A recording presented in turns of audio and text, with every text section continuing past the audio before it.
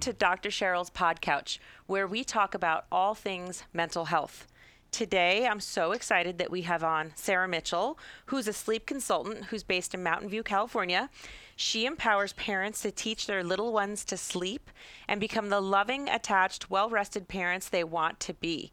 Sarah offers home and virtual consultations and has online classes for newborns and babies 4 through 24 months old. How are you, Sarah? Good morning. I'm great. Thanks so much for having me on. I'm such a fan of your book and everything that you do. So I'm so grateful to be here. Oh, thank you so much. I'm really excited you're here because I am sure that anybody listening right now may be pregnant, may have a young baby at home, and at some point, I don't know any parent that hasn't anywhere from struggled to full-blown sleep deprivation, at their wits' end, don't know what to do with themselves. So I am really excited to start off with you telling us your story about how did you get into this and where did this start from, this interest in getting babies to sleep? Yeah. Well, parenthood is definitely a journey, and I'm a chiropractor by training. So I came into expecting my child. I was prepared to be really, really good at it because I've spent 8 years studying the body and I understand anatomy and physiology and obstetrics and pediatrics. And I was really just knocked right off my feet with this little guy. We had a rough birth, and that kind of sets you on a different platform as you start out with. And he just wouldn't sleep. I was up nursing him every 2 hours and feeling exhausted, feeling like I should know what to do, but I didn't. And, a lot of household tension because you're sleep deprived new parents. I often say you've been promoted to the most important job in the world. You're now CEO of this little person's life, and you have no prior training or experience. So and it's quite a curve. Yeah. Did you have that feeling? I think that you've said it twice, that you should have known what to do. Like, isn't a mother just wired to know what to do? And so talk about that. Is that a myth? Where does that come from? I very much believe that it's a myth. I think that there are many things about parenting that are very instinctual. Your strong drive to protect your child, that strong, fierce love that you feel. But if you think about it, like breastfeeding doesn't always come naturally. If you think back, there's lactation consultants out there for a reason. It's not always innate. And we think that getting our children to sleep should be so natural, but often it's not. It's really a parenting skill that can be taught and honed.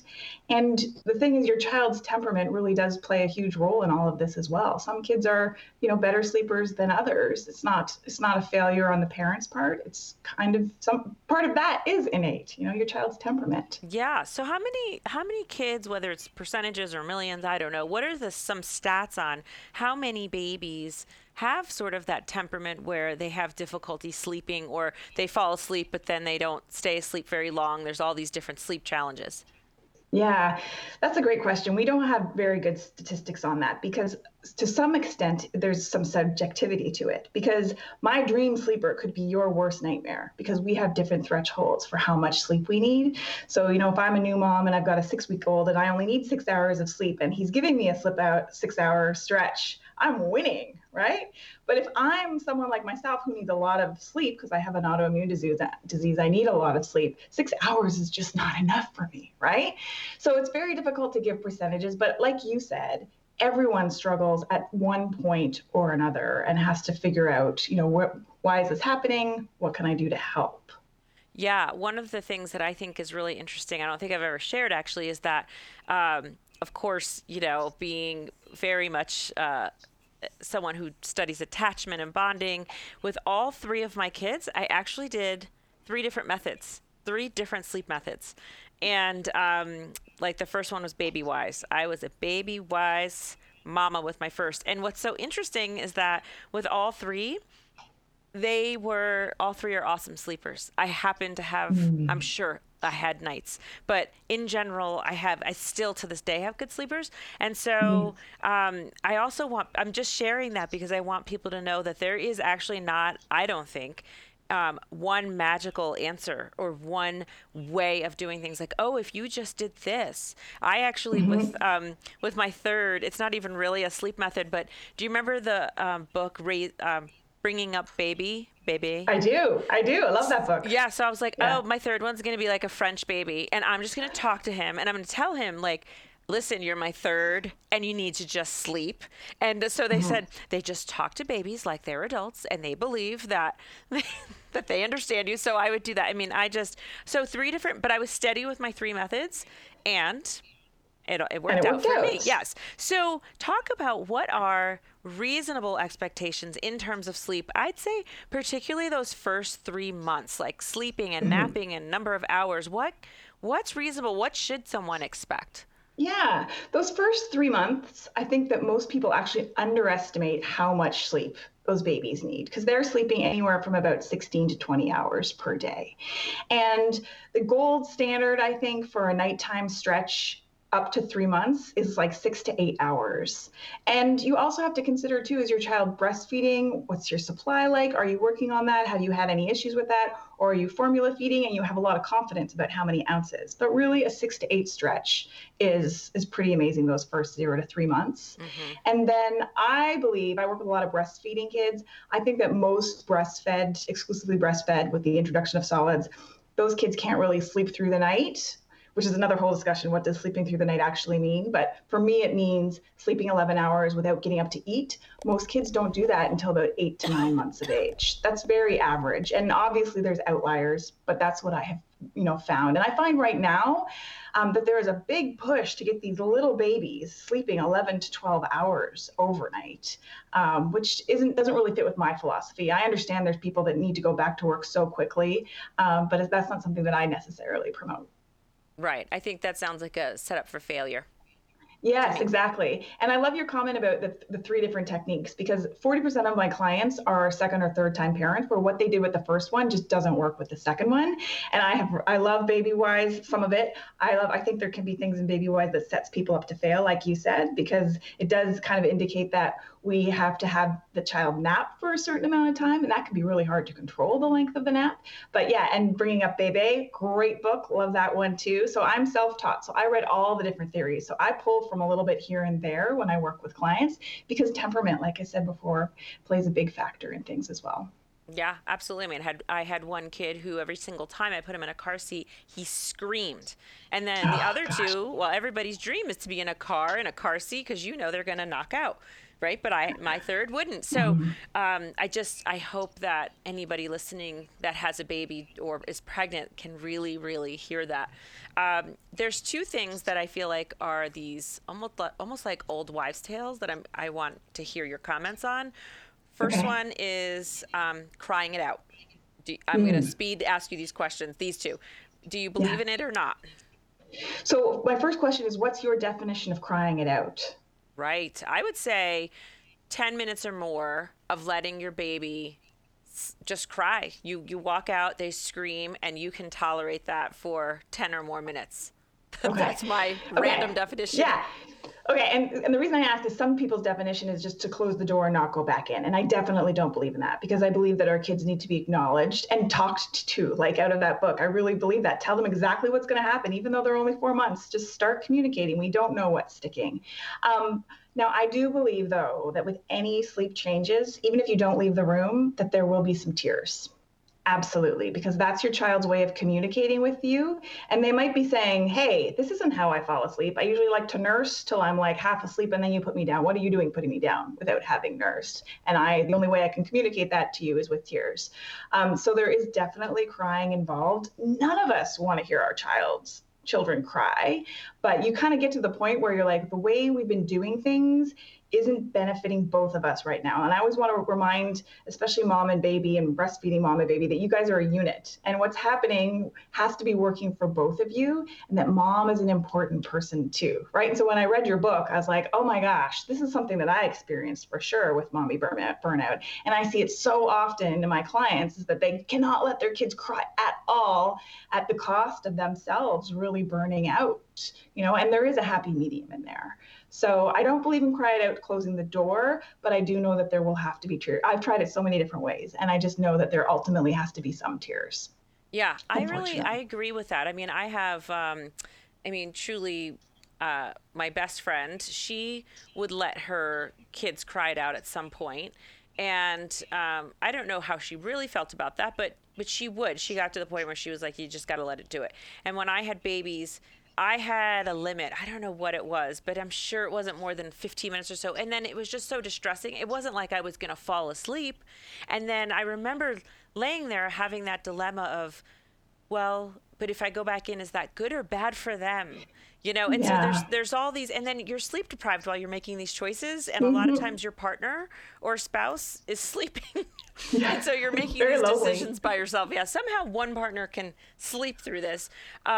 So I like that you're open and flexible about your stance on crying it out, and it's subjective, and you're going to get a lot of advice. I'm speaking to the listener now. You're just anybody with a baby, and it doesn't have to be your first baby. You're just going to get all sorts of advice. And I think hopefully so far you hear the message that every baby is different, every mama's different, and your relationship with one another is different. And whether you're nursing or bottle feeding is also changes things. It does. So I'm talking with Sarah Mitchell, sleep expert, and we're focusing on babies right now. So the second wives' tale that I feel like I've heard, sort of wives' tale is never wake a sleeping baby. What do you think about that? I'm so glad you brought that up. So we wake children to preserve a schedule, right? And what I actually don't teach a fixed schedule. So Baby-Wise, which you mentioned earlier, is a fixed schedule. And I don't teach a fixed schedule because I feel like it does set people up to fail, because you can't control how long a child naps for. What if they poop themselves awake after 30 minutes? Well, they're not going right back down. So what do you do now? Do you stay now wait till that next fixed nap time? So I like to teach a flexible schedule where you're learning skills so that you can roll with the punches, because parenting is not perfect. So I would only wake a child. Like, I have a very short list of times that I would actually wake a child. And usually I only do it if I have evidence and proof that letting them sleep too long is just disrupting something else. And do you feel that way about children? Like, I have a first grader and school starts so early. So school just started this week and school starts at 7:45. So we have to be out the door at 7:20, and he's 6 years old. And I'm a huge, I let my kids sleep to the minute. So, but I had to wake him up the last 2 mornings and I feel terribly guilty. Yeah. Can you talk to me about, I know he's It's not a good feeling. Yeah, it's a terrible feeling. And can you make that up? I've heard different things. Can you make up sleep? Can you not? What are your thoughts? Well, part of this is that his schedule is probably a little shifted from the summer. And so he's used to going to bed a little bit later. And so he has to sleep in a little bit longer to get that 10 hours or so that he's needing at this age. And so you might start by getting him to bed a little bit earlier so that he naturally will wake up a little bit earlier so that his body's kind of in tune with his school rhythm. And then on the weekend, you can let him sleep in, but I wouldn't let him sleep in more than an hour kind of past his regular bedtime or wake up time for school, because then you have challenges again on Monday morning. Oh, interesting. Right? So on a weekend, you would wake a 6-year-old up no later. If he has to be up at 7 is the latest he has to be up, you wouldn't let him sleep past 8 on a weekend. Yeah, I wouldn't. Yeah. Now it gets a bit different into the teen years. There's more different strategies there. But at this point, yeah, I also have a first grader. So I know exactly what it's a terrible feeling. You're like, their little bodies are growing and changing so much. They need to sleep. But, but the other side of that is if I don't wake him up, or I let him sleep too long, then we're rushed out of the house. And that's never a good way to start your day, right? With everyone kind of grumpy and cranky that they didn't have time to kind of fully wake up. Right. So, I'm sure everyone can relate to that. It's a little bit of a dilemma. But going back to babies, and I won't go on teens because that really is a whole nother half-hour discussion. But it is. Going back to this, going back to babies, okay, what do you think about swings or rocking a baby to sleep, nursing or feeding a baby to sleep? Do you think that's setting up bad habits, good habits? What are your thoughts? Right. So in my newborn class, I teach that your first goal is really to keep your baby well rested. Prevention is so key in the newborn stage. And when I say newborn, I mean 0 to about 8 or 9 weeks. And because sleep begets sleep. So the more tired they are, that's when everything just starts to fall apart and you get into this pit that's really hard to get out of. So keeping your baby well rested, which means in the newborn stage, really, they have to be back asleep almost every hour to every hour and a half. Like they really can't stay awake very long because then it becomes harder to put them down. And that's when you get into those scenarios where like you rocked them for 40 minutes, got him down, then he woke up 20 minutes later and you're like, oh my God, that was so painful. So timing is super, super important. So as far as other tools like swings and whatnot, I always refer people to the American Academy of Pediatrics safe sleep guidelines because we're actually not supposed to use those for sleep.